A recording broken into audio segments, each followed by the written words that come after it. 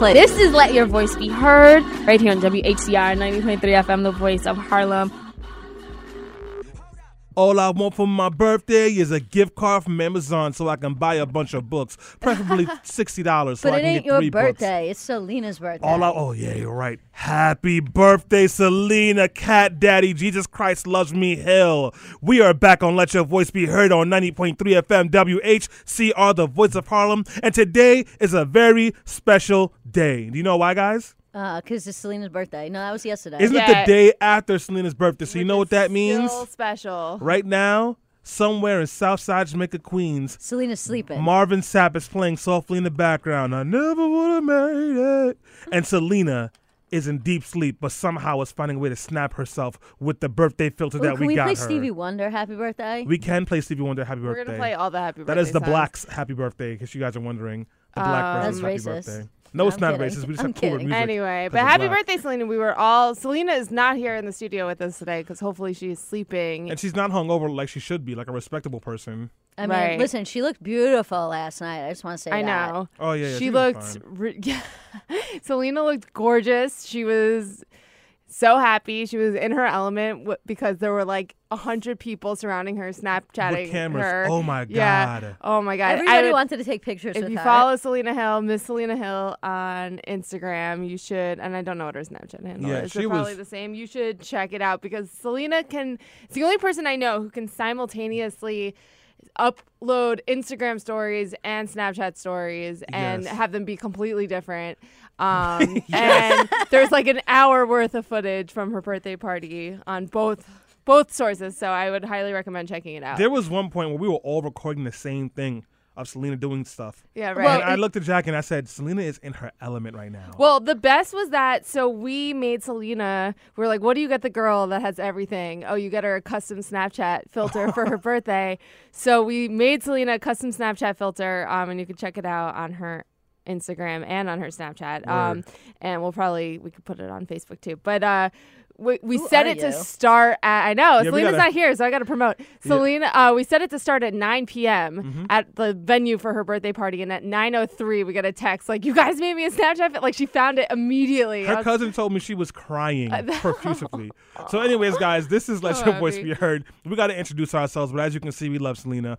This is Stanley Fritz. I'm your favorite engineer on the PC ones and twos. You can follow me on Twitter at Stan Fritz, on Instagram at Stan Fritz, or on Snapchat at Darkskin Swindle, where you will also see the Happy Birthday Selena, what you call it? Filter with Snapchat my filter, Bitmoji on there as well. So good. And Alyssa? Yeah, I don't have a Bitmoji because I'm not cool like that. Correct. But, you know, I do smart legal stuff. That's what I'm good for. Anyways, I'm also good for reading articles on the subway about the subway and get really, really mad about how bad the subway is. Yeah. But anyways, I'm Alyssa Fuchs, and you can hear my rants about the subway on Twitter at Alyssa Fuchs. That's ILYSSA. FUCHS, or on Facebook at facebook.com/Alyssa Fuchs, or you can leave a comment on the fan page, which is Politically Preposterous on Facebook and Poll Preposterous on Twitter. And I also specialize in trolling the president.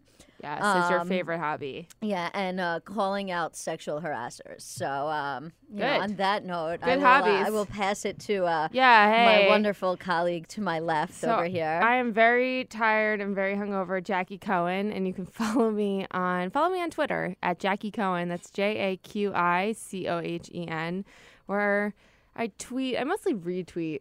I'm so bad You're a at loser. tweeting. Sometimes she I tweets. know. I guess you can follow me on Instagram at Jackie Cohen as well. It's not that interesting, although I do have a good video of Selena dancing to Rihanna. Oh, on my dear Instagram You know, it right was now. so hard to take a picture of Selena last night because she just wouldn't stop dancing, and all my pictures came out blurry. Really? That's really funny. Seriously. When she got the cake, I was trying to take a picture of her, like, with the cake. Yeah. And it was just, like, every photo came out blurry because she was just dancing like crazy. Selena was dancing hard. Selena's a great dancer, which Yeah.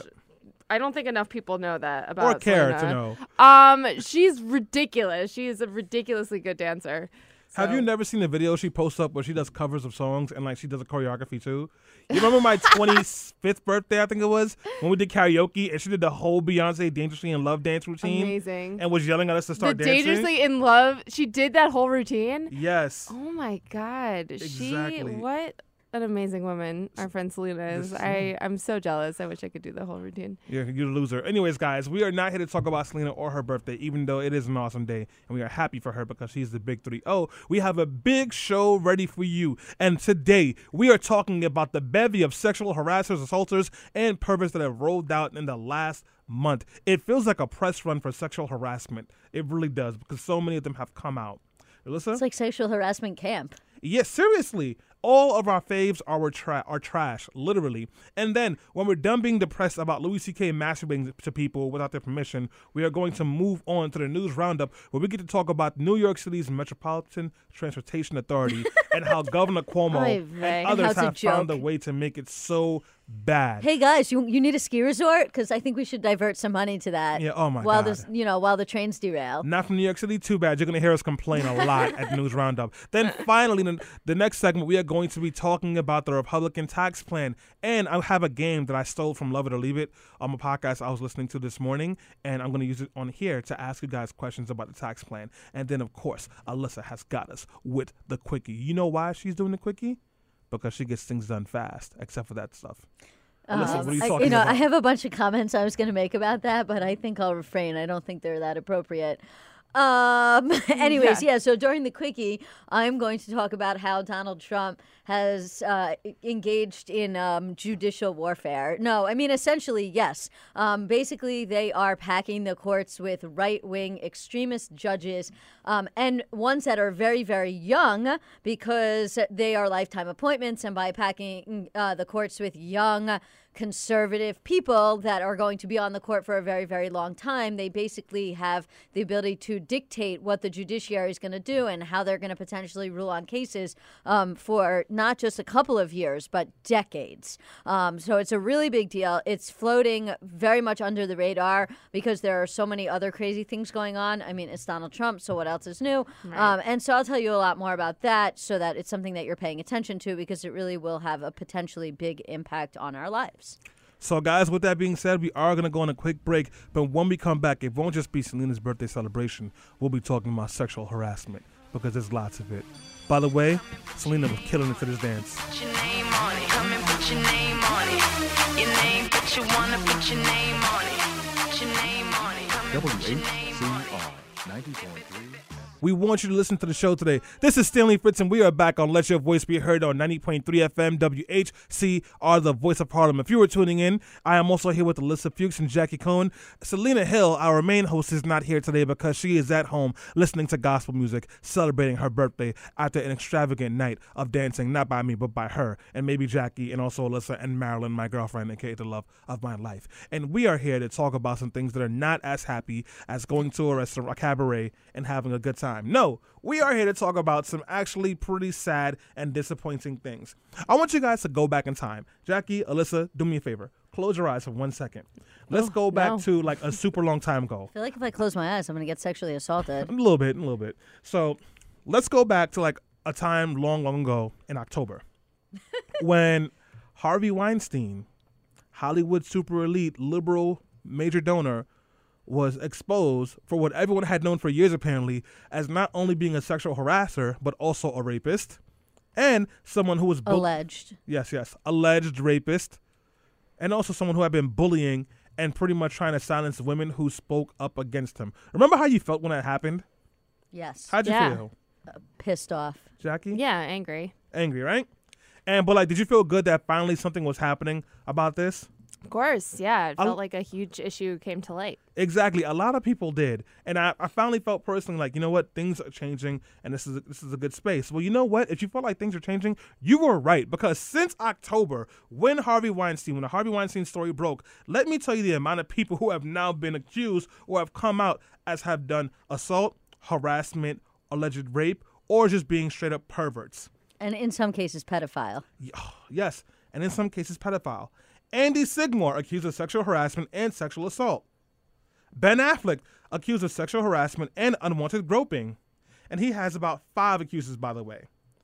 Oliver Stone, Roy Price, Bob Weinstein, Chris Savino, Lockhart Steele, John Besh, James Toback, Ethan Kath, George H.W. Bush, the 90-something-year-old George H.W. Bush. Hey. Mark Halpin, who was rubbing his boner on reporters. Kevin Spacey, who when he was accused of trying to come on to a 16-year-old, he said, maybe I did that and I'm sorry. By the way, I'm gay, guys. Very classy, Kevin. Very, very classy. Andy Dick, Michael Oreskes, Brett Ratner, Dustin Hoffman, David Lloyd, John Grissom, John Singleton of the 80s classics The Breakfast Club and Weird Science, Ed Westwick, Steven Seagal, he was always creepy, Jeffrey Tambor. Really? Jeffrey Tambor? I know. That makes I know. me so mad. This one really broke my heart. Louis C.K. That we kind of knew. I did not. No, it was, I mean, can we get into it a little bit? In a second. Wait In a a second. second. I want to get to this list. Roy Moore, the child molester who got banned from a mall. How do you get And- banned from the mall? It's really hard to get banned from a mall. I mean, and when's the last time you signed somebody's yearbook in high school? And when I was in high school. Exactly. Yeah, exactly. Andrew Kreisberg, Gary Godard, Eddie Braganza, George Sakai, Georgia Kai, yeah. Mark Schwann, Alfie Hoffman, Adam Vanette, Danny Masterson, and of course, the gut punch, Al Franken. You missed one. Who? Yeah, Donald Trump. Donald Trump. The Donald. P-word grabber in chief. Yeah. Donald mother-loving Trump. So, guys, I just went through all these names because this has literally been a list of people who have been accused of some kind of sexual harassment, assault, unwanted touching, unwanted groping, or inappropriate behavior with women. These names have just come out from October to November. We're not even done with November, and we already know there will be more names coming out. And for the first, 200 plus years of American history, when women said something was wrong or someone was doing something wrong, we ignored them. Yeah. Ignored them. And now all of a sudden we're listening to them. And I don't mean to say that in a bad way. I'm happy we're listening to them. But like now we're starting to listen to them. And what's happening is a lot of us now have to grapple with what comes next. So in this conversation, we're really going to be talking about like what some of these stories are, how we feel about them, and what happens next. Because a lot of these are complex in the sense of like our opinions on them, how the victims want to be treated, how we treated victims in the past, and how some of these stories might still be forgotten.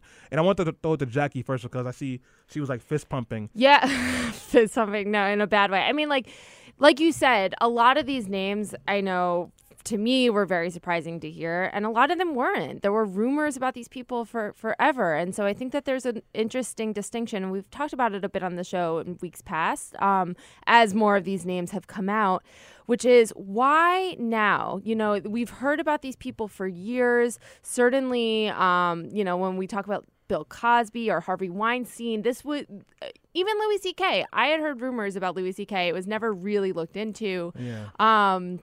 But there were rumors, and that turned out to be true, and it became much worse than the rumors even made it seem. So you were never shocked by anything? No, was I shocked By that anyone on this list? I mean, I was disappointed. Like Al Franken is somebody who I've considered to be a political hero of mine. Louis C.K. I mean, I've talked about it. I think I talked about it a few weeks ago on the show. Like, I am a big comedy fan. I've always been a big fan of Louis C.K.'s. I've probably gone to see him 3 or 4 times live. I've always supported the work that he's done. And so, the rumor came out.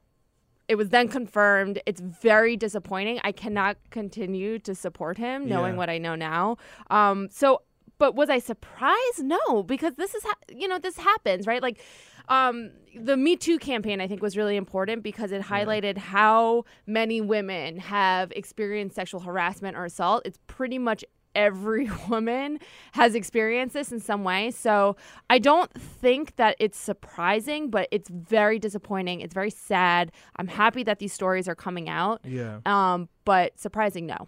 Alyssa? I mean, listen, it's not surprising to me because up until 1975, it was still perfectly legal to have sex with your spouse without their consent. Right. And actually, in 8 states, marital rape is still semi-legal under certain circumstances. So, hearing all these, and I know that's the bigger picture, but hearing all these accusations come out is not surprising at all. In fact, I actually am surprised that more accusations against more people have not come out. And, these are only the celebrities and the politicians that we're talking about. This doesn't even include all of the sexual assault and harassment allegations that people make just against everyday people that are not famous, that are not celebrities, that are not in the public eye. Yeah. And in fact, I think it's almost more egregious, the amount of sexual assault and harassment that goes on that's not celebrities, because it's such a widespread problem. Not to obviously discount with the celebrities. It's disheartening when you hear people that you like, as you point out, are sexual harassers or alleged sexual harassers. And obviously, it's not all people we like Donald Trump and Roy Moore are not people I like. But it speaks to the bigger picture about the way women are treated in our society. And that's obviously an issue that's been going on for a long time, and it's something we need to, continue to talk about. So let's talk about Al Franken and Louis C.K. in particular, who some would argue before these stories leaked that they have been feminist or at least allies to women. Sure. How, Jackie, I'm happy, and I'm on the same page with you with Louis C.K. I have some slightly different feelings about Al Franken that we can get to later. But how are you, where were you? How did you feel finding out someone who you thought so highly of has done this? What was your thought process behind that? Was it kind of like an automatic well, screw him? Or was there some turmoil there? I mean, I don't know. That's a really good question. I think it was just a sigh of anger, and I don't think I was going through, should I still support him and not. It was definitely okay, this is true. He admits to it. This is what it is. I cannot continue to support him. I think that felt pretty immediate to me. But I'm not going to go back in time and say, I never supported his work or his art, because I certainly did, right? Yeah. That's just a lie. I supported the work. I thought, he's a very funny comedian. The two things are not mutually exclusive. But I cannot, he has money of mine, right? I have given him money to go see his shows, to support his work, to support his films and his TV. And he will not get another dollar from me. I cannot continue to watch him or support him.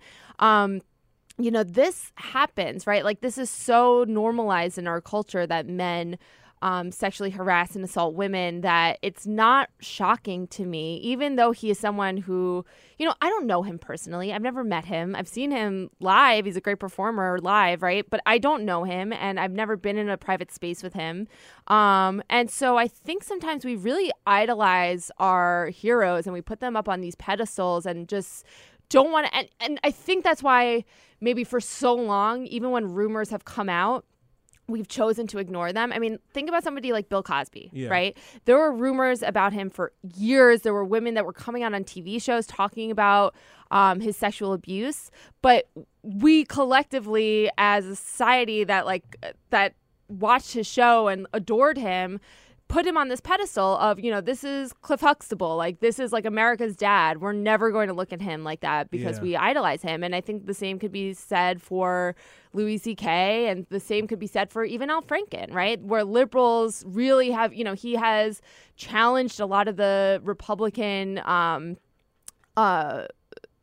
ideologies coming forth through Congress and through Trump's White House this year. He was really strong during the Senate confirmation hearings and asked a lot of pointed questions, and he was really seen as a hero to many people, certainly to me. And so I think it's hard for people to sort of take a look at their own heroes and find them to be flawed, right? And that's a problem with putting people up on a pedestal and idolizing them, is that we're all, nobody's above any of this, right? People can people can be good politicians, but bad people, right? And that's weird for people to understand, I think. No, and it's really frustrating too, because you know what? I have been one of those people who is idolize some people or really put them on a pedestal. So, and I'm kind of going through that now, looking at your heroes fall.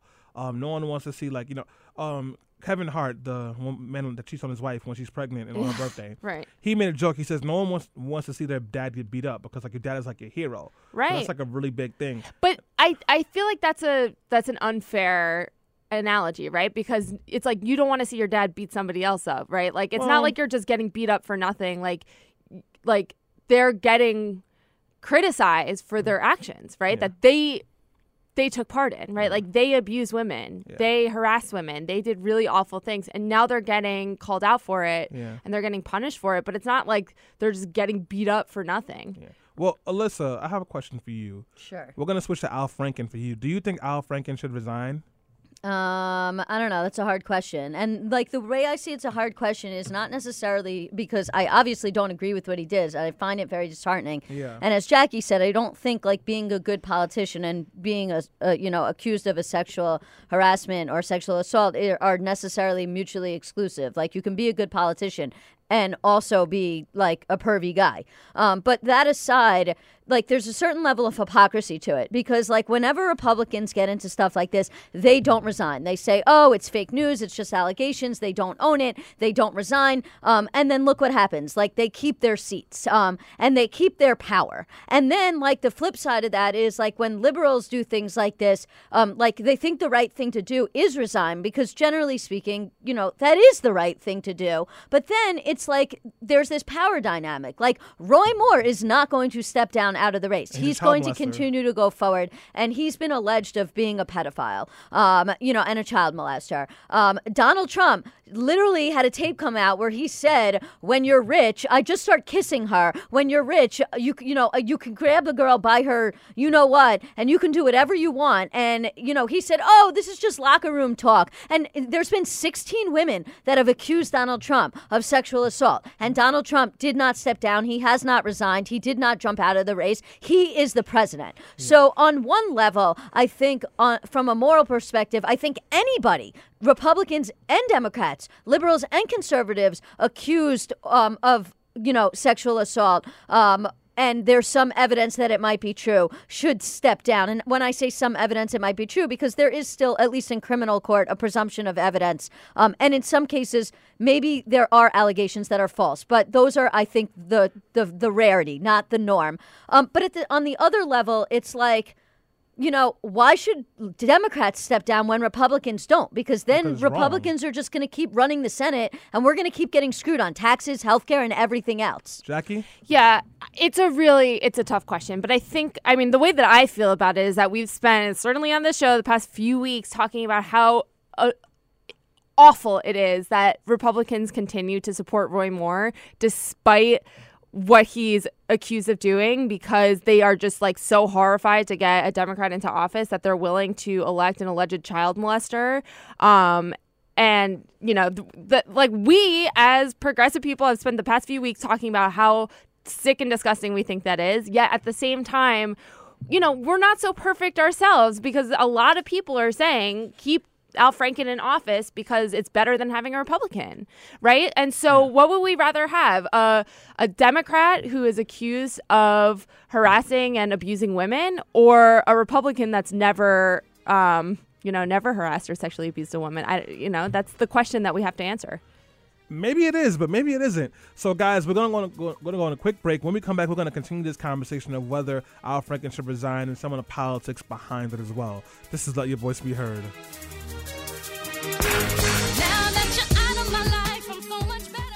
We are back on Let Your Voice Be Heard on 90.3 FM WHCR, the voice of Harlem. Do you know what today is? Today is a day where we say happy belated birthday, Selena Hill, because unlike last year, I was there for your birthday and joined all your friends in taking unnecessary photos and Snapchats of you. But we are not here to talk about Selena's birthday, which was yesterday. Happy Big 3-0, by the way.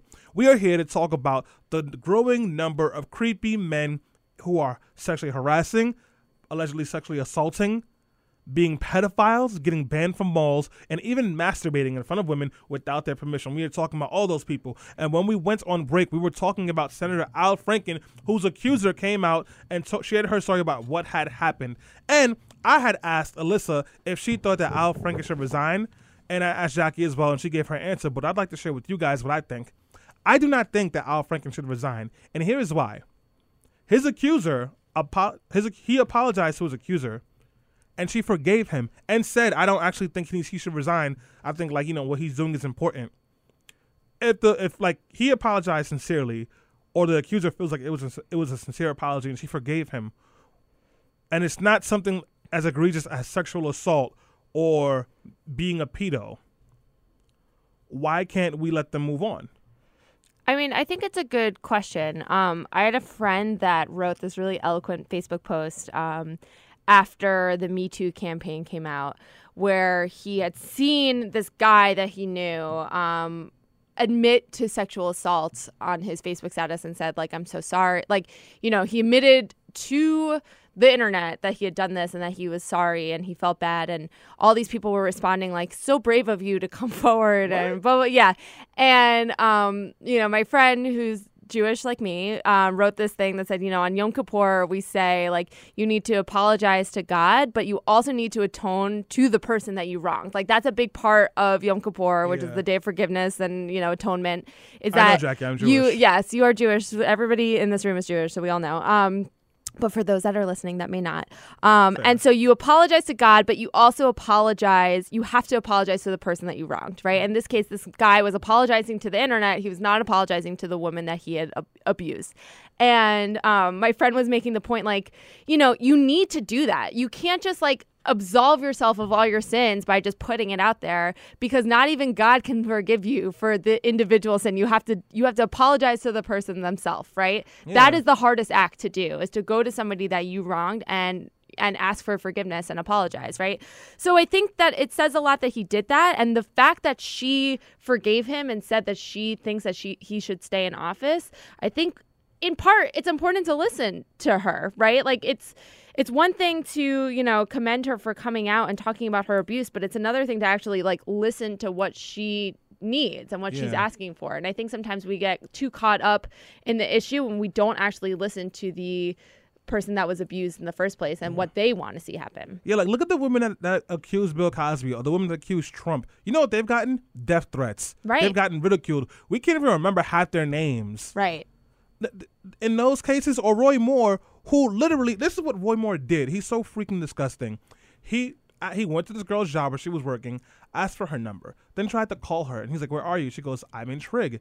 And she wouldn't accept his advances. So he went to the school and had them call her from the PA system to come to the principal's office so he could ask her out on a date. Oh I mean, here's the more egregious thing about the Roy Moore thing is, like, while this was all going on, he was a district attorney, okay? Right. Preying on women, young girls at custody hearings. Yeah, I mean, like, he was literally the person in charge of being the top lawyer who prosecuted people for committing crimes in the area where he was, and he himself was soliciting young girls. You know, but here's the other thing about that, twofold. Number one, evangelicals are who claim to be like this moral compass. That's why they oppose gay marriage and oppose abortion and everything else under the sun. And yet literally came out this week and said that it was worse to elect a Democrat than it was to elect a pedophile. One second, Alyssa, I'm sorry. Because that brings up something for me. What does that say about the tribalism that we have in our parties? And I'm very quick to say that people are racist and they're disgusting and that's why they're Republican. But when you can say that a child molester, or alleged child molester, is better than a Democrat, what does that say about how people think about the opposite party? And, like, you know, we know how I feel about Republicans because I talk about it all the time. But have we gotten to a point where tribalism is just too freaking deep now? I mean, it is, and this sort of plays into the question about Al Franken. However, you know, whereas, like, that's the tribalism question and what Jackie was talking about. However, there is obviously a distinct difference between you know, being an alleged pedophile and going after 14 and 16-year-old girls, and, you know, what Al Franken was accused of. And also, the second thing that makes that different is what Jackie said. Al Franken has owned it. He has apologized. The woman has accepted his apology. That doesn't make his conduct better at all. However, with Roy Moore, he's denying it. There just keeps becoming more evidence, and he says it's fake news, it's not true. He denies it. He doesn't own it. So, you know, we have to also talk about it that when somebody who's accused owns it, that doesn't discount or make it better, the conduct of what they did. But it does say that they've acknowledged that they're doing something wrong and that they are at least trying to move towards fixing it versus denying that the conduct happened to begin with. Jackie? I totally agree with that, but I do think that we find ourselves falling down a slippery slope when we say, well, what he did wasn't as bad as what this other guy did. And so I just, I discourage people from kind of falling down that path of saying, well, because there is a clear distinction between the acts of Senator Franken and Roy Moore, right? But I am not going to say, what Al Franken did wasn't so bad versus what Roy Moore did. I don't think that is helpful ultimately, and I think we can find ourselves getting into this really nasty position where we are defending the behavior of some because it's not, quote unquote, as bad as the behavior as others, and then, letting it pass, right? Because ultimately what happens is, Al Franken, as much as we all may like him, he's a senator. He's a person in power. He did what he did. He admitted to it, right? Yeah. He owned up to it. But, it's not like there's a set number of people that can be and are eligible to be elected to these positions, right? And so I think we need to start looking at who are we electing? Do we give this a pass, or do we put somebody and replace Al Franken with somebody who, who's as progressive but hasn't sexually abused a woman, but who's as progressive but doesn't have as much experience and doesn't have as much power and doesn't have as much influence. That's the real debate. But guys, if you want to call in with a question or a comment, the number is 212-650-6903. Again, that is 212-650-6903. If you're on Facebook Live, leave us comments and we will read them. I do have a question I want to ask to you guys. I'm going to throw this one to Alyssa first. So Alyssa, what if Roy Moore admitted that he did creep on these underage women, and he apologized for it, and they forgave him, and he served prison time and ran for office, and then this came out? Would you still have a problem with him running for office? Listen, with him running, no. Anybody has the right to run for office if they want to, if they're not otherwise barred by law. Listen, this also plays into, and it's up to the voters, That's why I don't think Roy Moore should drop out. I think the voters should decide. Do you want Roy Moore, the alleged pedophile, or do you want Doug Jones, the moderate Democrat? Let the voters make that choice. But I don't think the Republican Party should interfere. But to get back to your initial question, this plays into the idea of recidivism, and not just with sex offenses, with all offenses, and atonement and doing your time, right? If we say that somebody that we don't like because they're a Republican, like Roy Moore, hypothetically gets accused, goes to jail, apologizes, goes to jail, serves their time, and then wants to be atoned and run for office, and we say, no, they can't do it, then what we are also saying is that anybody in this country who has ever been convicted of crime, which is mostly people of color because of the war on drugs and mass incarceration and all the other issues that we've talked about on other shows, because, of course, I don't want to divert too far. That is an issue for another show. If we say that you cannot do your time and then try and run for office, whether it's a sex offense, a robbery offense, a drug offense, or whatever, then what we are essentially saying is that everybody who's ever been convicted of a crime is irredeemable. So I am not willing to go so far as to say that if you have been convicted of a crime and you have gone to jail and done your time, whether it's a sex offense or whether it's some other offense, that you should not be allowed to run for office. Now, if you've been convicted of a sex offense, do I think that should ban you from becoming a teacher and working in a school with children?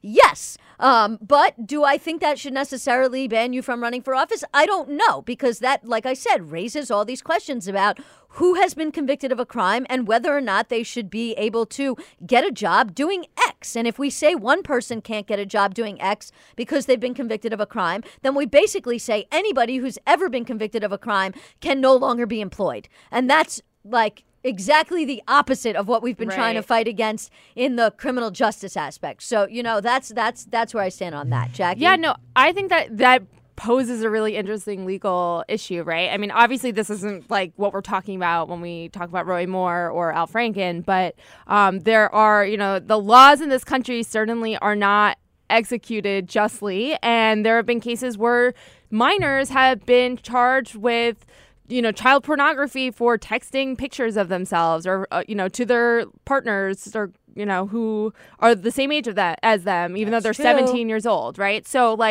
it gets into this weird area when we talk about banning people from running for public office or from voting or for whatever based on illegal activity, because as we know, the laws in this country are not always executed fairly or justly. Or equitable. So, and we've asked this question on plenty of other shows, but we always end up right back here. Why don't people believe women? Why does it always take this long? People knew that Louis C.K. was a creep. Yeah. And it took until and I'm sorry this is going to offend some people, but it became trendy to believe women, to believe them about this. Come on. Yeah. I mean, I think that there's been a huge cultural shift. Like someone who I've been thinking about these past few weeks a lot is Anita Hill, right? Who had a Senate. And Monica Lewinsky. Monica Lewinsky, absolutely. Like Monica Lewinsky was the person that took the hit. Really? But she was what? She had to smuggle a dress with a stain on it out of there so people would believe her. But wasn't that It consensual? ruined her career. Yeah, but it ruined her career. No, I'm not like questioning that it ruined her career. I'm saying, was that like assault or harassment? That was. Well, it was- yeah, because it was a position of power. Yeah, this is the most powerful person in the world who is also her boss, you know, who acted on a position of power. She's an intern. She's an intern, Yeah, right? you're right. And it ruined her. You know, he really didn't suffer the way that she did for that. He barely did Yeah. it all, right? And so, you know, but Anita Hill is someone who, you know, wanted to anonymously complain. She was approached by, I believe, the Justice Department when they were doing an investigation of Clarence Thomas leading up to his nomination for the Supreme Court. Yeah. And she filed an anonymous memo that said that, you know, was supposed to be sealed, that said, this is what he did during my time working for him. And, you know, this is what I can't in good faith say that he would be the best person for this job because of my experience with him. This was supposed to be a sealed document that was not supposed to be let out. It was leaked by some senator to the press. And then the Senate had a huge hearing where they, you know, questioned every single part. I mean, it was hours and hours and hours long where she had to go through in great detail all the things that Clarence Thomas did to make her uncomfortable, to harass her in the workplace. And no one believed her. And at the end of the day, you know, Clarence Thomas is still on the bench, right? And I think we've come a long way since then. I feel so happy to be living in a time where women are being heard finally. And I think there's been a huge cultural shift. And I think a lot of it has to do with, you know, Trump's election, the Women's March. I think a lot of women saw this January when they came out in mass numbers. I mean, it's one of the largest, if not the largest march in U.S. history. All these women came out and saw, okay, like, we're out here. We all care. We all have each other's backs, and we will support each other as we come forth and share our stories and talk about how hard it's been to be a woman, and, you know, the challenges that we face in this country. And so I think that that was a really huge turning point for women in this country to see, okay, here are all these other women surrounding me. I feel like they have my back. I can come forth with these allegations and trust that other women will believe me and support me, even if no man will. Right. I mean, listen, I think part of the reason why women, you know, haven't been believed, like, historically, it is men. Yeah. And I don't say that, like, to be sexist. It's just like, you know, like, for some reason, men discount women's feelings about certain things. There was an article. It was in Very Smart Brothers. And he was writing about his wife. And he was talking about how he doesn't trust his wife. And he said, it's not that I don't trust that she's not going to make me the dinner I like, or it's not that I don't trust that she's not going to cheat on me. I know she's not. He said, I don't trust her feelings. When she comes to me and she tries to say that there's a problem, I automatically act like, oh, it's probably not so bad, or she's blowing it out of proportion. And he's like, and then I started to realize I don't trust her feelings. I don't trust when she comes and tells me about her feelings, that that's actually how we're feeling. And I think that's part of the problem, is that for some reason, men are taught, and this is a societal thing, that women are crazy, quote unquote, and they blow things out of control, because and they're of their emotional, periods. and, you know, for whatever reason. And so when women come and they say, I'm upset about something because this thing happened, you know, men are just like conditioned to be like, it's not so bad. You're making a big deal about it. And then that's why we get back into that whole conversation about, like, what was she wearing? How was she acting? White people also do this, so I'm pretty familiar with this, actually. And it reminds me of a white person jumped into my inbox on Facebook and was contesting something that I had said, and they were trying to tell me what I said, and I said, I know exactly what I'm talking about. And they said, no, you don't know what you're saying. And I said to no, I just blocked the person. I'm like, at this point, we don't need to do this. But Jackie, go ahead, and then we have to get to our caller online. Yeah, I mean, I think that it's a position of power, right? When you're a person in power, you don't view yourself as a bad person, right? And so you don't think of yourself necessarily as an active oppressor. And so when somebody's coming to you and saying, like, this is my experience, this is how I'm feeling, you see yourself and you're like, well, I'm not a bad guy. I couldn't possibly be, you know, participating in this kind of behavior. So you must be wrong. You must be crazy for feeling the way that you do. And, you know, we see it in all sort of power structures in our society. Yep. So now we do have a caller online. Ralph, let your voice be heard. Yes, very good. Very good, gang. I'm glad somebody mentioned that this is a societal issue, a societal problem, because this has been a trickle. Can you hear me? Am I coming in clear? We can hear you. All right. This has been a trickle-down kind of attitude towards agenda. Really, it's been a battle of the sexes kind of thing. And what happens is we all gets to be victimized by this here hierarchical trickle-down attitude. And there was a time when, yes, there was men who was willing to jump up and take the bullets for these women. But then in the 80s, women would say, stay out of our business. This is a woman's thing and, woman's issue and so forth. So a lot of men backed off. Therefore, it gave a rise to a lot of those scrupulous characters of high places. And there's a document out now. I just want to say this real quick. I don't know how much time I have. It's called Justice Denied. Okay? Justice Denied is a documentary of the military of all these these kind of crimes against the lower class officials. And is predominantly a rape against males by other males.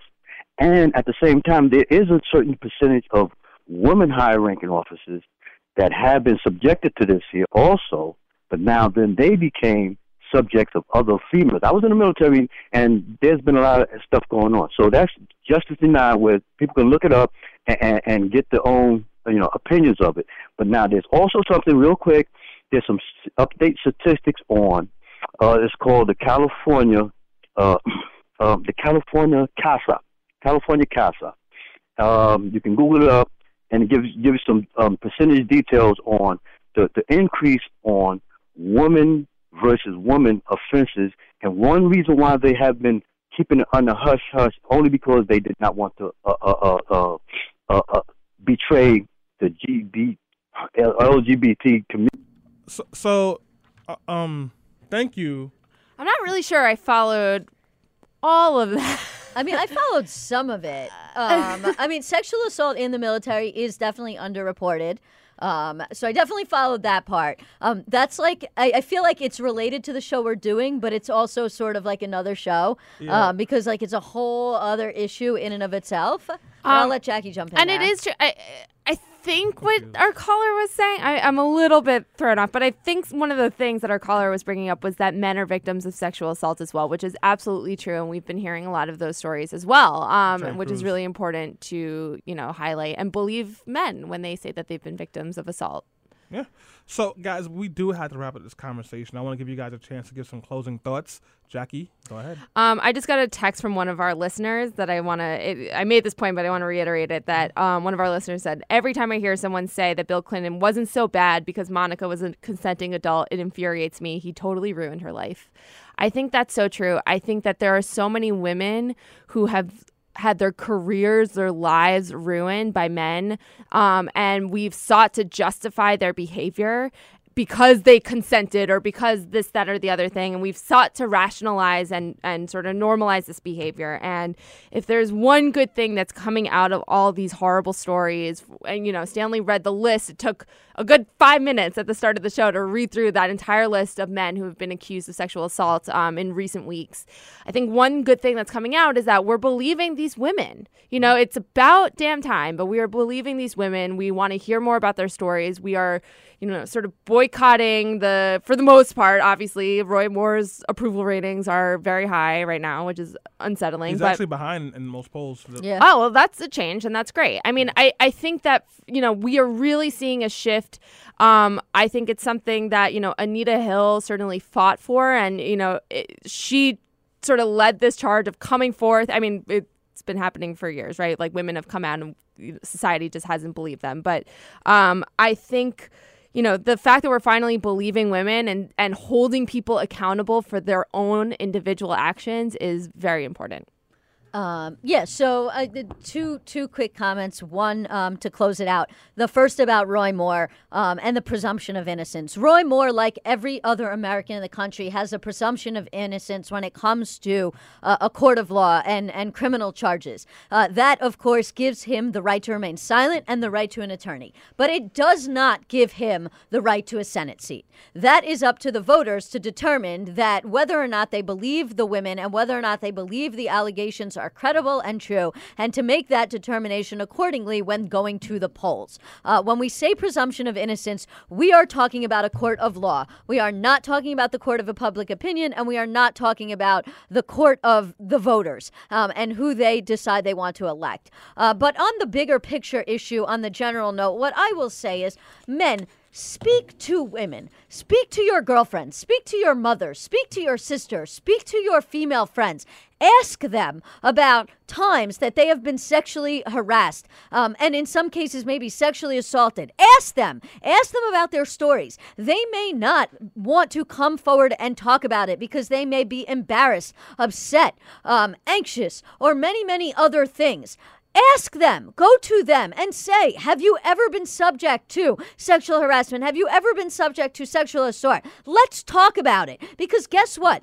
That's what we need to continue to do in this country. We need men to continue to talk to women about the things that they are going through, and we need men to listen to them and believe them when they talk. And that's how we are going to move this conversation forward. And not continue where we are, because at the end of the day, sexual assault and sexual harassment is not okay. And until we change society and society's views on it, we're not going to get anywhere. So we need to continue to have those conversations. I'm gonna make this one a bit personal. This is gonna suck to hear, but if you are a man, you have the capacity and the ability to be a sexual assaulter, to be a sexual harasser, to be a sexual predator, to be an abuser, just to be overall trash to women. And how do I know that? Because I have been trash to women. I have been a harasser to women. I could have been an abuser to women, and a lot of times that happens. Like we can talk about all the ways that we are raised and all the things that we are taught growing up and how those impact the way that we think, breed, act, and even perceive women. But at this point, you get a chance in your life to make a choice about the kind of person you're going to be, about the kind of man you want to be to the women in your life and even the women that you don't know. And it's time for us to just step up.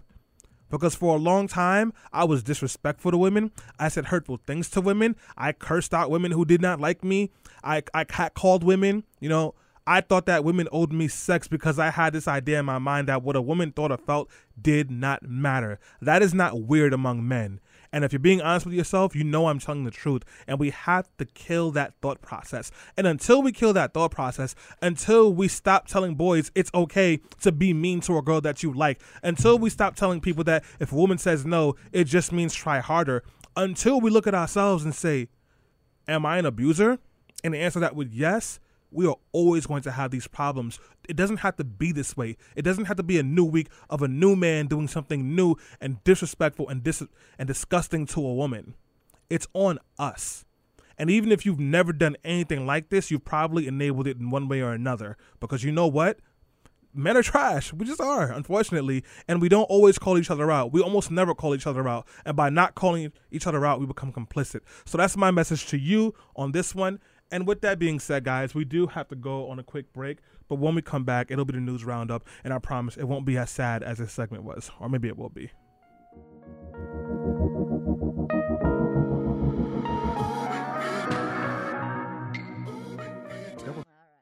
Alyssa. What if I told you I loved you? I give you a big hug. Would you believe that I wouldn't cheat on you? We are back on Let Your Voice Be Heard on 90.3 FM WHCR, the voice of Harlem. What was I crooning so smoothly and softly? You might be trash. 112 Cupid. Yeah, a little bit, like 98%. Yeah.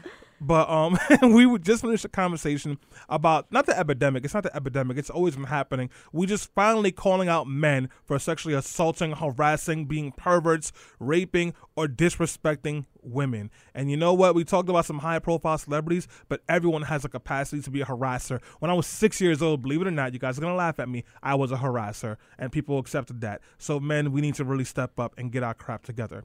But now let's shift gears because it is the news roundup, and we are here to talk about things that made us laugh, cry, curse, flip a table, or maybe pour down some watered-down whiskey with ginger because the bartender last night did not know how to mix a drink. It is the news roundup. Yo, we call so many people out on this show. Oh my We're gonna God, get in right? trouble. Thank God no one Name no listens to the names. show. Name no names. Yeah, right. Yeah, but like, you know, if you're smart enough, never mind. I'll say that off the air. Yeah. I was like, if you're smart enough, you could figure out where we were last night, essentially. A restaurant. Anyways, I have a news story. One more tangent, listen, I'm sorry. Marilyn and I were talking about it this morning. How much you think that bill was for them at dinner at the end of the night? Because the way they were looking at the receipt, I know it was bad. It was, yeah, it did not. There was a solemn sort of quiet, a hush came across the room. Yeah. I'm sure it was. I had leftovers for dinner. That's why I don't do And group then I dinners. waited outside a police precinct for Jackie. Yeah. It was fun and interesting. That We'll was talk about that off air. Yeah. Alyssa. Anyways, I have a story. You want to know what my story is? What is it? What is it, Zaddy? 210,000 gallons of no downside.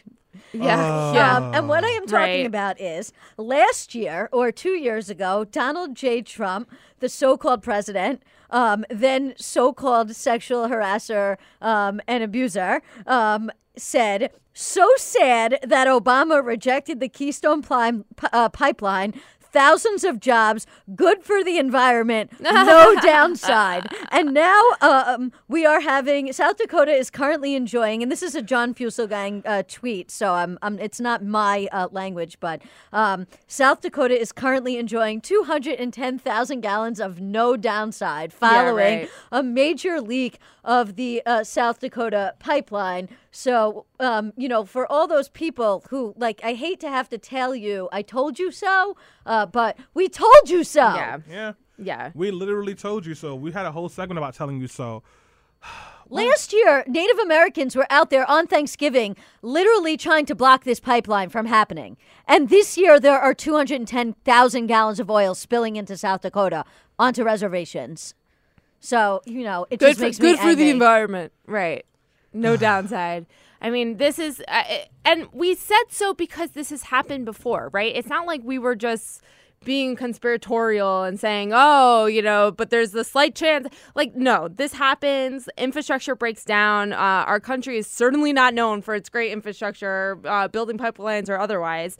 We could talk about our subways in a little bit. And, you know, this was inevitable. And the scale at which this spill is happening is tremendous. It's going to ruin people's lives. It's going to decimate the environment. But, you know, some people have to make a profit. So guess everything else is up for grabs. Not You know what makes me, sorry, you go No, I was first. going to say, Alyssa. not for nothing, all the profits in the future are going to be in green energy, and we're going to be Exactly. like so far behind because It's we, embarrassing how far behind pulled we are. out of the Paris Climate Accord. So China is going to lead the way in green energy, and you know, start making even more money and become the world's #1 superpower because you know America's trash. I want to just take a second away from being a smug liberal, which I think we have been in this conversation so far.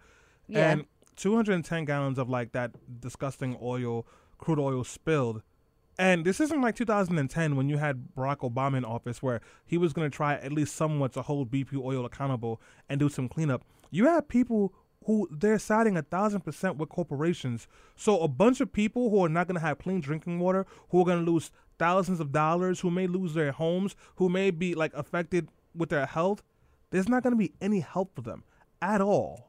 Right. No And then- protections. Right. Because this is like we're stripping away environmental protections. We're stripping away taxes that would go to benefit these people and, you know, help. Like, and on top of it, we're just giving power to corporations to do what they will at our expense. It's right? not even just that. I mean, those things too. But like, think about right now. Like, if this happened during the Obama administration, they'd be sending help. We are going to provide support for these families. That's not going to happen at all. There's still no power in Puerto Rico. Right. Right. I mean, right. Like there's going to be no help given to these families, and there's under this administration we are not going to see any regulations to keep anything like this from happening in the future. And I think we should expect more incidents like this to happen under the current administration. And People are gonna expect die. less from the government. Exactly. That's what we should do. We should expect the government to do nothing Be about left for any all of of this. us to fix. But, you know, speaking of the government doing nothing about everything, let's talk about the subways for a second. And I know for those of you who are listening from out of town, I don't know that I have a lot to say about you know, this topic. like this is, you know, probably not an issue for you, but there was this scathing piece that came out in the New York Times yesterday about essentially how the government has been in New York has been robbing the subway system blind for like many, many years. And that's why the subway system does not run and all the signals are messed up. But hey, there's Wi-Fi, Stanley. Yeah, so a couple of things from this New York Times report. They went through all the books of the MTA, and they found out a couple of things. One, Governor Cuomo is as horrible and incompetent with the MTA as we thought. He shuffled out $5 million to pay for a ski resort that had slower business because it was getting warmer. Climate change. Duh. And then he's taken out $136 million just to focus on doing a study on lights on the Tappan Zee Bridge. And then before Cuomo, when it's a light show. And it's not the Sorry. Tappan Zee Bridge anymore. It's the Mario Cuomo Bridge. What a surprise. And then Sheldon Silver, who was the Speaker of the Assembly for forever until he was arrested for corruption and then probably let go from corruption because, you know, the Supreme Court said that's not corruption anymore. Yeah, taking bribes for policy is not corruption anymore. Unbelievable. But anyways, he forced the MTA to work on a transportation hub in Lower Manhattan that did nothing to improve signals, nothing to hire more staff to help with the delays, but instead spent pretty much $1.5 billion on that one project. Yes, these are the kind of issues we've been having in the MTA. Meanwhile, derailments are happening at a higher rate, the highest rate since probably the 80s. Track fires are happening at a higher rate. We don't have enough mechanics to go fix the trains. We don't have enough staff on hand. And the technology we're using to run the trains are from 1932. And if you're trying to figure out how to get around on the weekend, like yesterday, it's like a Jenga puzzle. You got to figure out if you got to go uptown, downtown, all around the town just to get to where you're going. I mean, I think, you know, this is a very regional issue. And like we said, if you're listening and you're not in New York City, you might think that this doesn't affect you. But I think that what's happening with the New York City transit system is very emblematic of some of the broader political issues that we're facing as a country, right? Where we see this divide between individual freedom and the common good. And you see people who are car owners who don't want to pay for the common good. They don't want to contribute. They are often more well off. They can lobby. They can advocate for, you know, their rights. Whereas those of us that are benefiting from the common good, which is our mass transit system that benefits us all, see our rights squashed. And what we see is less money being invested in the system. We see the system failing because, you know, for an elected leader, it's not very sexy to put money into maintenance, right? Yeah. Governor Cuomo, the governor of New York, had a champagne toast on New Year's Eve to open the 2nd Avenue subway, which is pretty hilarious because water leaking into the station. Well, aside from that, right? You know, these are 3 stations that cost over $4 billion to build. They were years overdue. I mean, we started talking as a city about building these stations 100 years ago. And on top of that, months later, we started to see our trains failing. And there was a huge train derailment up here in Harlem. There was another one in Brooklyn. We saw consistent breakdowns, delays in the system. And, you know, we as commuters keep paying more and more. Our fares just went up this past year. And we're going to expect more fare hikes in the years to come. So we see, and I think, you know, we're going to talk more about this GOP tax plan in a few. But I think that what we see in that is similar to what we're seeing with our transit system in New York City, which is that more and more government is taking its own money out of the system and putting the burden, the financial burden and sort of the emotional burden of the transit system on the backs of our commuters. So now, guys, I want to do something, a new segment I'm creating that we're probably going to forget by next week called Just a Dash of Russia. What's new in Russia this week, guys? Well, Donald Trump Jr. is, oh my God, how is one person this stupid? So apparently, WikiLeaks, like father, like son. I mean, that's how. No, this is like egregiously stupid, guys. This is WikiLeaks slid into his DMs during the election and was like, "Hey, and I'm paraphrasing, we want to give you information on Hillary that will make her look bad. He was like, awesome, I'll forward it to my friends. He passed it to Jared Kushner, Paul Manafort, and some other people on the staff. All this information leaked. You know what Donald Trump Jr. did? He just posted all the DM messages on Twitter for everyone to see. Again. Why does he keep snitching on himself? Alyssa? I don't know why he keeps snitching on himself. I can't answer that, but what I can answer is this other question about, whether or not. Sorry, I lost my train of thought. I was going to say about whether or not this is collusion. And the answer to that question is I don't know, and it's really hard to tell because the distinction in that is going to depend on whether or not he knew that the information that was coming from Julian Assange and WikiLeaks was actually coming from Russia, because you have to actually knowingly collude. So if he kind of thought that the information that WikiLeaks had about Hillary Clinton might be coming from Russia, but he didn't really know and it wasn't definitive, then him getting opposition research from WikiLeaks might, although unethical and immoral, may not actually qualify as a crime. On the other hand, if he knew that WikiLeaks was acting as a cutout for the Russian government and that it was the Russian government that had dug up all this dirt on Hillary, and he actually knew that, then he might be guilty of knowingly colluding with a foreign government. So at this point, it's really hard to tell whether or not he has committed a crime or not. But just like on the level of stupidity, as you pointed out, I mean, it was literally like from Donald Trump to WikiLeaks, Ray, which means, about in law, let's collude, CC the entire rest of the Trump campaign. So obviously the brains are not all, all the circuits up there, are not making all these signals. Yeah. They say he's the smarter brother, but That's saying a lot. That's saying a lot. Yeah. Jackie? I cannot add anything to that perfect analysis of that particular issue. It's just unreal. Real the quick, stupidity knows no bounds. real quick before we go to break, I want to end on one, really good note, which is in Oklahoma, which is a very, very, very, very red state. Yeah. Can I add another very into that? Very. A Democrat who's a lesbian won a state Senate seat last Yay! week. So It's the effing lit. blue wave is coming, baby. Yeah. Watch out. Yeah. On that note, we're going to take a quick break. And when we come back, we're going to talk about the tax reform plan, how it's going to screw you, and how that's going to increase the chances of a blue wave in 2018. I don't know if you could take it. No, you wanna see me naked. Paul Ryan, I'ma go and cut the taxes for the rich. Are you poor? You don't need that pack of beans to eat for dinner. You're greedy and you're poor, and then you're also black. While my rap skills have been eroding like the last 2 years. You want to rhyme China with China? Well, if Nicki Minaj can do that, why Yeah, do I get right. criticized for my rap skills? Because you're lame. She rhymed lace front with lace front. That's not a rhyme. She did it though, and Selena was like, "Oh my gosh, she got bars."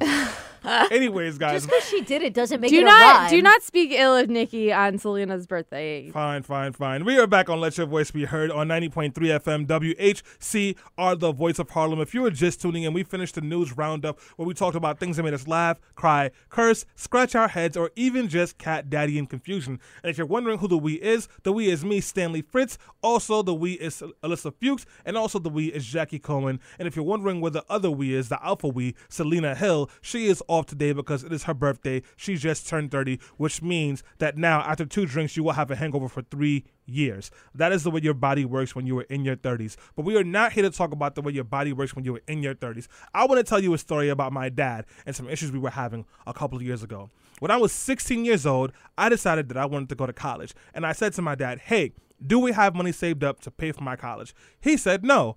I said, okay, that's not a good idea, but I want to go to college. He goes, okay, great, I have a plan. I said, great, Dad, what's your plan? He said, very simply, we drive by the college you want to go to. We sneak you in the back window. We steal some books, and then we leave. True story. And I said, what? How does that solve the problem? He said, you want to be in school, don't you, boy? That was his response. And that's not to trust my father with any kind of adult decisions pertaining to my college. That is pretty much what the Republican Party is trying to do with the economy right now. Did your dad write the GOP tax plan? He may have written it. Who knows, man? I don't know. Drinking the ginger beer and just like scribble scrabble, and I next like up, ginger beer. the man, when they say they need money to pay for their school, say no. And Paul Ryan was like, yes, this is amazing. No, but anyways, guys, like, I learned very quickly that my dad is not the person you want to be talking to when you want to make important decisions about college, because even though he was enthusiastic about doing something, the something was not actually the best thing. In this case, the group that is trying to do something, but that's very obviously not the right thing, is the Republican Party. And just like my dad, even though all signs point to this thing being horrible, the Republican Party refuses to listen. But get this. Just like my dad, both groups had multiple years to figure this out. In the GOP side, they had 8 years of watching Barack Jaquan Hussein Obama govern to come up with a tax plan that would help them pay off the rich people that bribe them every single year, while still not doing so poorly that like poor and middle class people would hate them. They had 8 years to do this. They also had 8 years to do this and find a way to balance the budget. And when it finally came time for them to do this, to roll out their tax plan, things have stalled. Why? Because all their plans, everything they can think of, would do one thing right and a lot of things wrong. So my dad's idea of getting me to the college campus by driving me there, that made sense. In theory, I'd be on a college campus, but then the rest of it was all just horrible because I'd probably be in prison and I wouldn't be admitted there. The GOP's tax plan is nothing more than one huge cut. Who likes to get their taxes cut and see more take-home pay? Raise your hand. I do. We're all right? raising our hands, yeah. Exactly. Everyone's raising their hands, by the way, because you're on podcast, so you wouldn't know. But like everyone's raising their hand. So that sounds good in theory, but here is when the GOP tax plan becomes problematic. The GOP tax plan cuts the corporate tax from 35% to 20%. It continues a tax cut for people who want to own jets. Yes, private jets. It also works to eliminate the estate tax. If you're wondering what the estate tax is, it's a tax that goes on people who receive an inheritance, but it only happens if the inheritance is $5 million or more. So it literally only impacts a handful of people. They want to raise that and eliminate it so that people would not have to get taxed on inheritance. Are you like confused of what that means? So let's think about Gothamist and DNA Info, right? Two awesome publications. Their owner, who's also the owner of Chicago Cubs, closed down both those publications because they wanted to start a union. If you got rid of the estate tax, he would be open to making $800 million. Yeah. Just from that, right? And then within all these like shoots and ladders of tax cuts for the super rich, by 2018, which is like 2.5 weeks from now, not literally, but figuratively, 20% of people in New York, in the United States, would see a tax increase. By 2027, our deficit will be over $1.6 trillion. Oh, there is more. If you go to grad school, you would not be able to write off your tuition on your taxes. Do you have student loans? You cannot write off your student loan payments on your taxes. Are you a teacher? You would not be able to write off the money you spend on extra supplies in the school because they don't fund schools well enough on your taxes. But wait, don't I get a tax deduction on my jet? Yes, you get a tax deduction on your jet, but the bill in all these ways is horrible. And now trash. It's so bad that only 16% of Americans actually support the bill. And 60% of Americans believe that it will raise taxes on them. And as bad as this plan is, and as much as people hate it, you know what the Republicans did this week?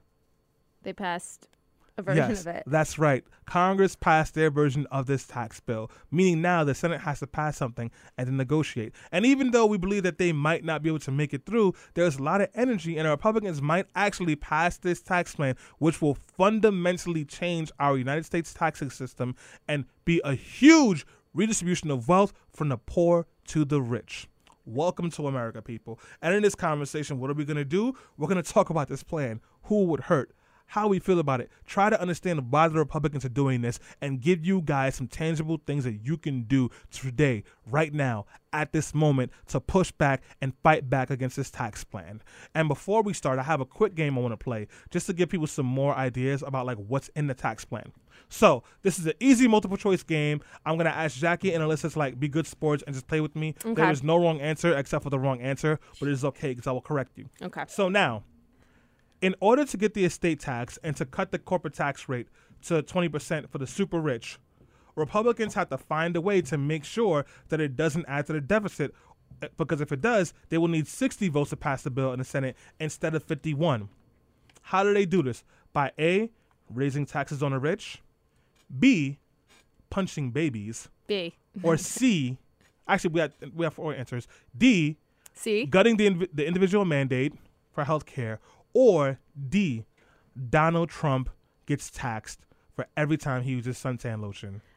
C. Although D is a good. I Alyssa? So, I mean, the correct answer is A, tax the rich, but the correct answer for the Republicans Right. is Right. repeal the individual mandate and take away everybody's health care. Right. Correct. And just Ding, let ding, me, ding. let Hold me, on. Go Go on. ahead. I mean, and like the reason why that matters is because it's not just a people are saying, oh well, if they get rid of the individual mandate, then it just means you don't have to pay the penalty if you don't want to get insurance. But that's what they're missing the point. That's not the point. The point is the individual mandate forces healthy people to buy health insurance, Right, which By makes the he- whole system work. Right, It doesn't work when people only buy health insurance when they're sick. Right, exactly. And so when healthy people buy in, it drives the cost of health insurance down for everybody else, including those people that are sick. So if healthy people no longer have to buy in, then the cost of healthcare is going to go up, and the sick people are not going to be able to afford it anymore, and they too are going to lose their health care. All right, I digress. Back to All you, right, Stanley. I have another question for you guys. Yes. Now, the tax plan, they say every single person will get a tax cut, right? Mm-hmm.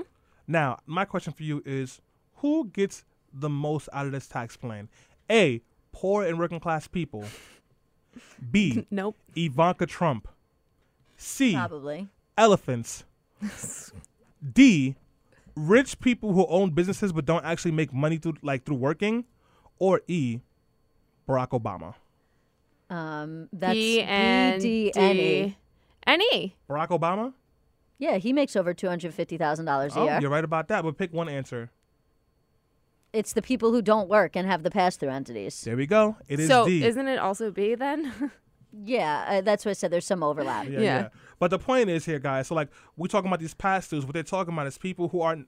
So you have people who own small businesses, but like they still work at those businesses so they can make money. Like my boss. Yes, he would get taxed more.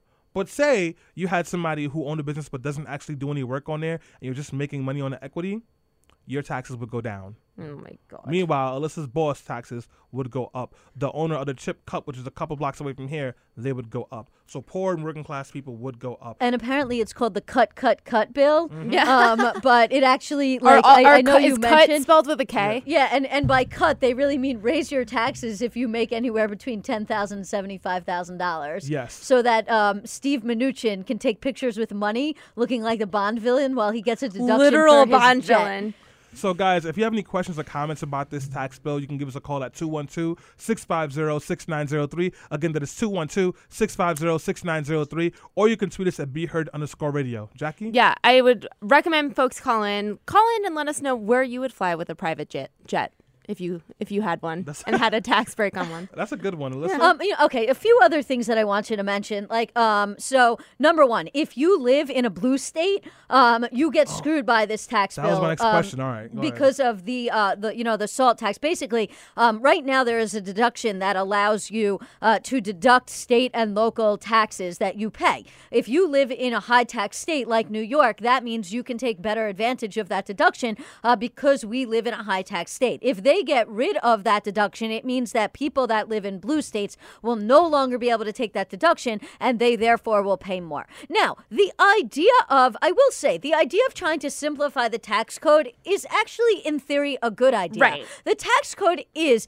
very, very complicated. There are, hundreds of different deductions and loopholes and all kinds of different things. And some of those loopholes and deductions do need to be closed. However, the way that the Republicans are passing this tax plan and trying to close these loopholes and deductions by saying you're going to get one large standard deduction, but they're going to get rid of all these other deductions, that actually is going to cause tax increases. Another big deduction that's going to go away is the healthcare deduction. The healthcare deduction basically says that if you're somebody who needs healthcare, and you pay for insurance, but you actually have to spend money out of pocket every year on medical expenses like doctor's appointments, medication, et cetera, and you spend over a certain amount of money per year, then you can deduct that amount of money. That deduction would also go away.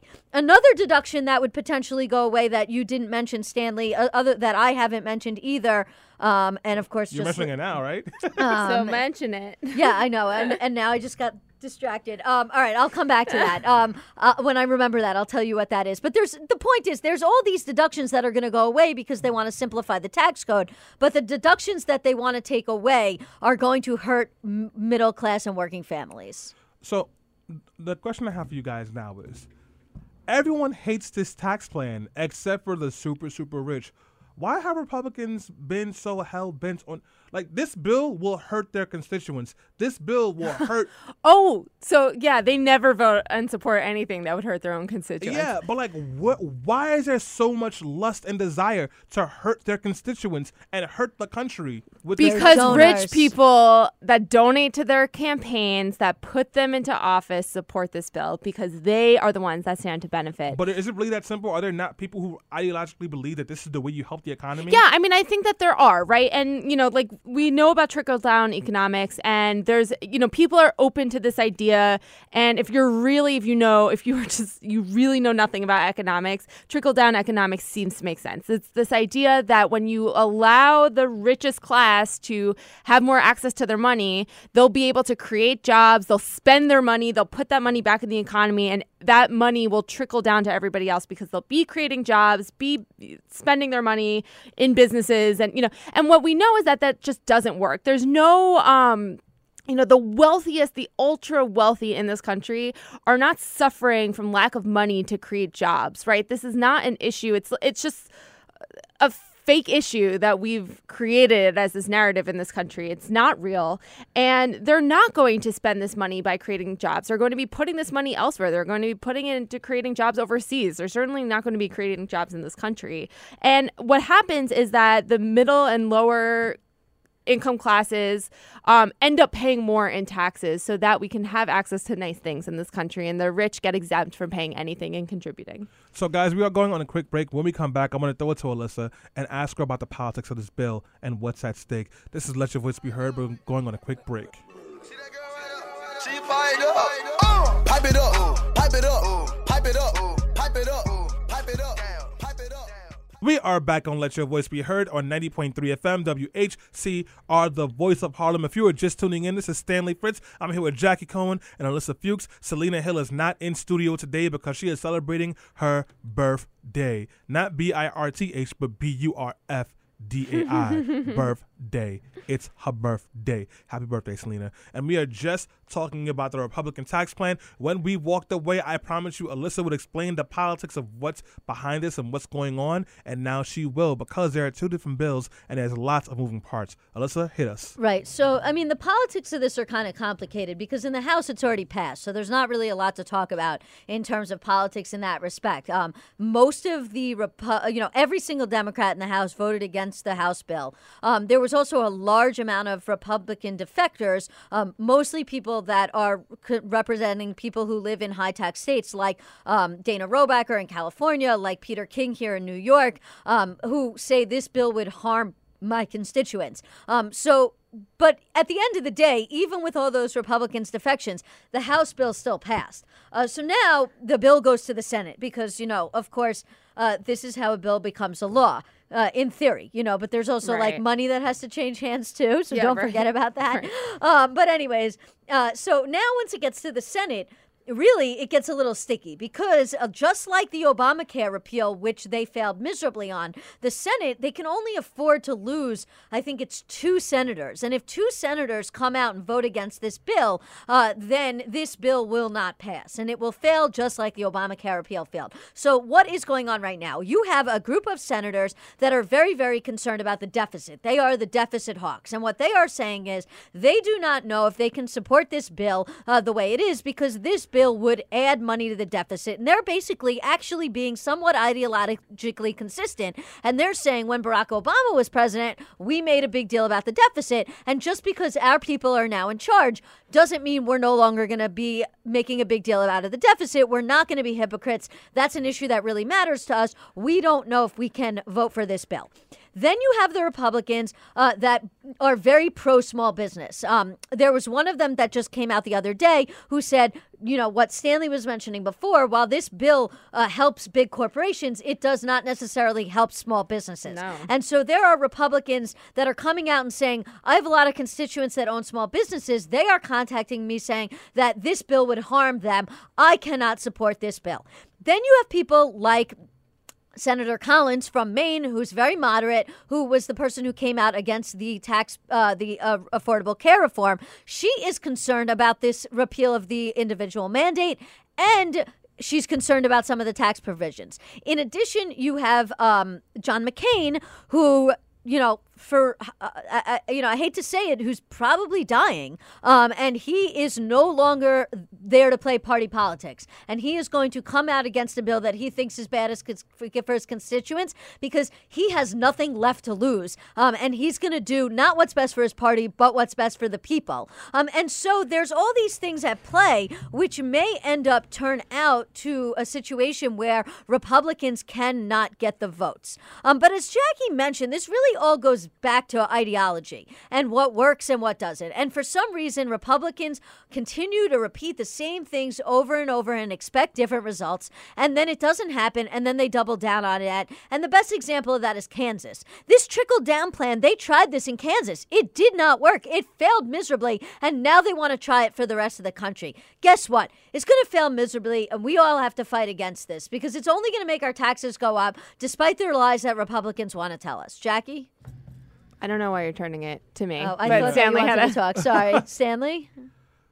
Well, that pretty much sums up all the information that's happening over here. But, like, so we've seen it fail in Kansas. We've seen it fail in New Orleans. Texas has kind of worked, though, hasn't it? Yes and no.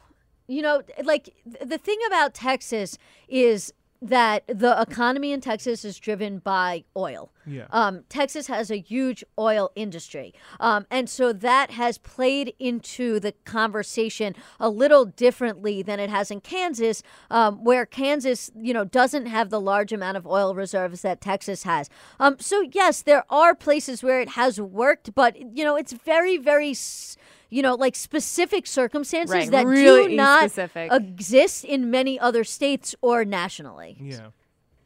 So say we're able to kill this bill, right? And Democrats get in power. And I want to throw this one to Jackie now. We do need tax reform, guys. What does that look like? What is in it? I mean, I think that we have a progressive tax policy that, that includes charging the wealthiest.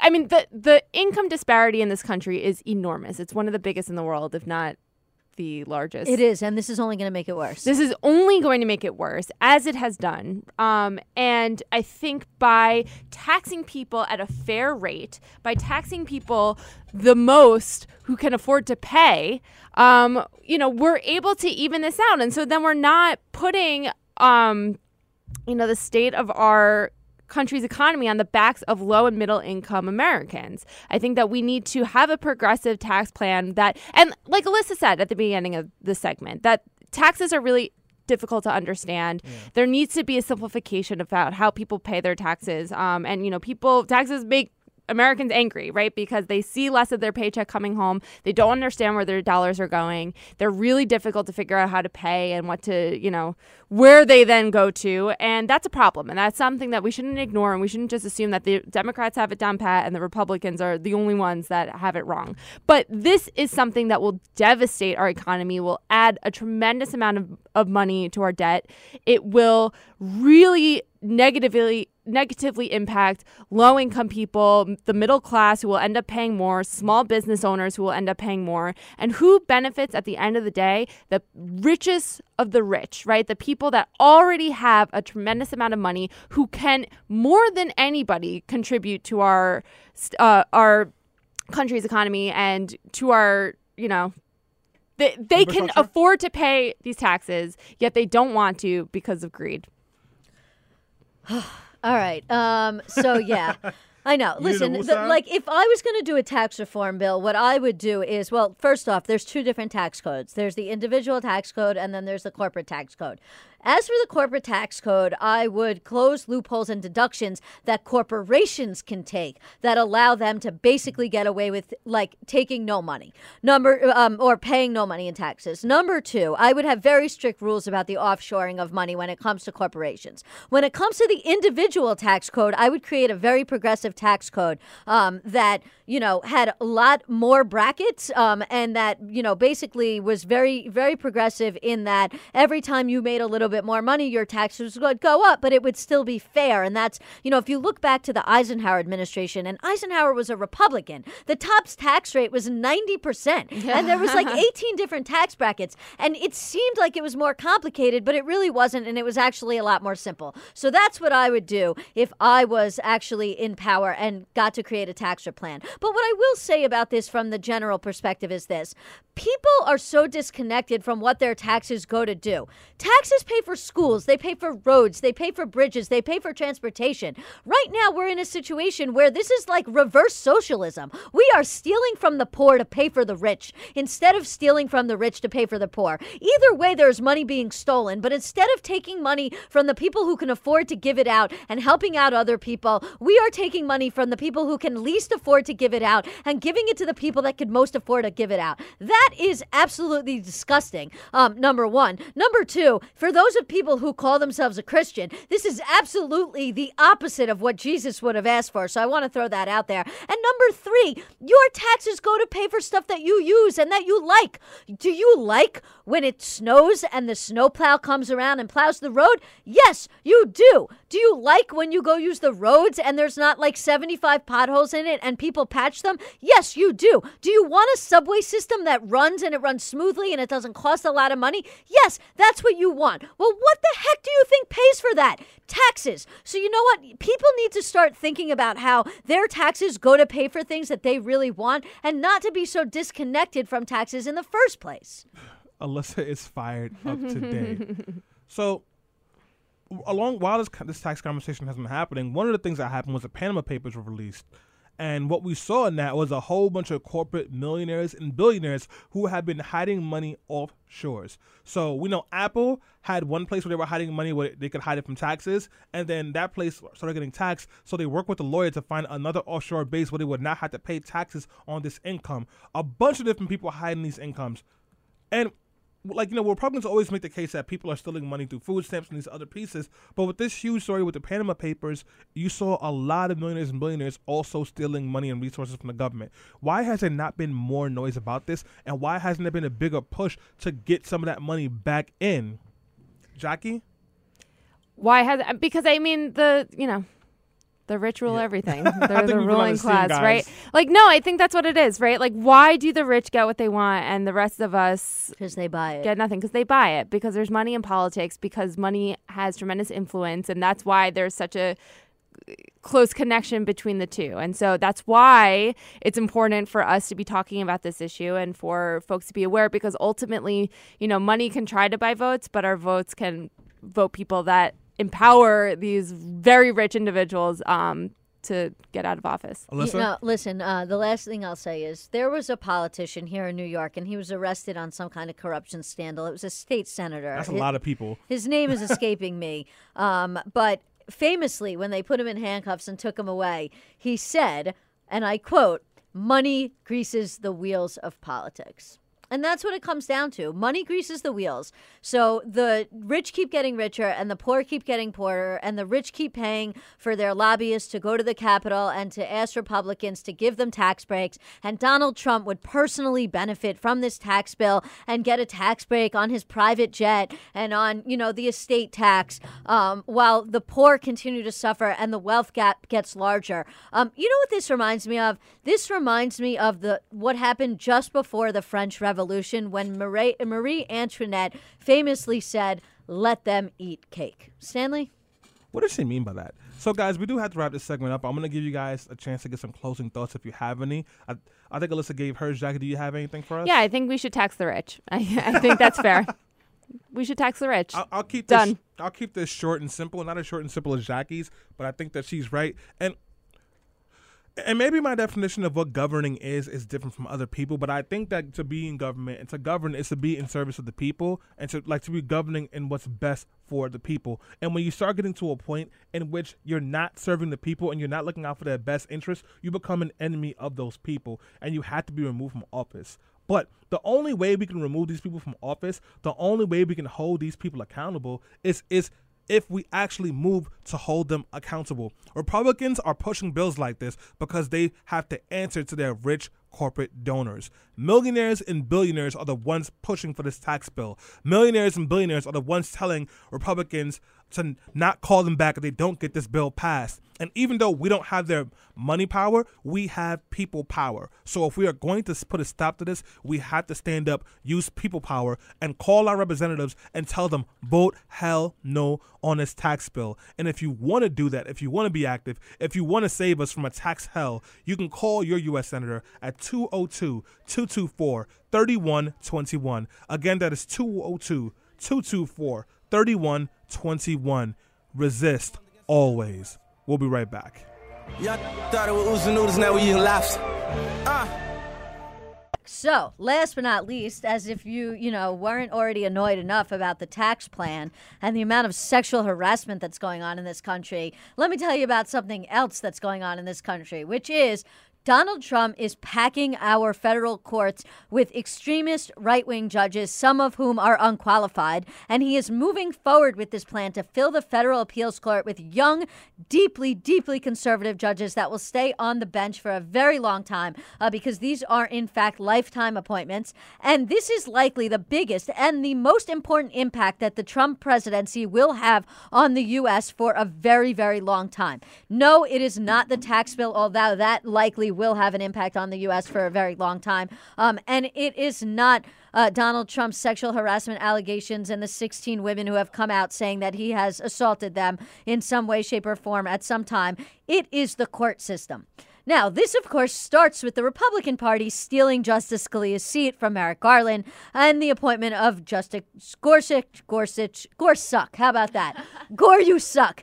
And who is a relatively young and very conservative guy, and in some ways more conservative than Justice Scalia.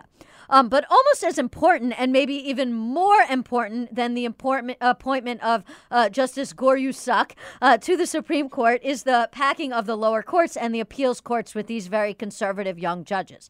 So how is he doing this? This started when the White House counsel, McGahn, instructed Donald Trump to maximize his opportunity to reshape the judiciary. And in turn, Donald Trump and White House officials sat down and they mapped out a strategy to get potential nominees in front of the Senate and confirmed. They said they were going to start by filling vacancies on appeals courts that had multiple openings, especially in places where there were Democratic senators that were going to be up for re-election next year in states that Trump won, and that they could use that to put pressure on these Democrats not to block the nominees, which is a process called the blue slip process, and I'm going to talk about that in just a moment.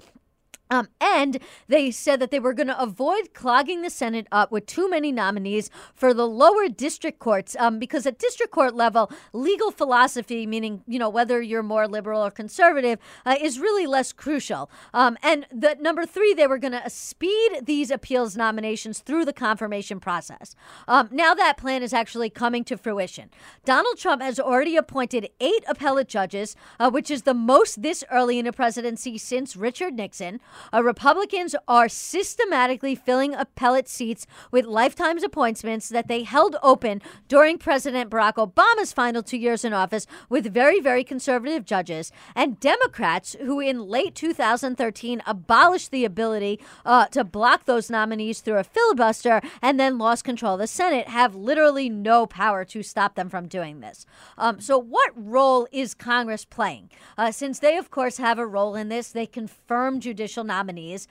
They've actually been helping Donald Trump. And they have been doing this through the Senate Judiciary Committee, who is chaired by Chuck Grassley. And Chuck Grassley has lowered the bar, essentially, and he has kept this confirmation process moving as an assembly line.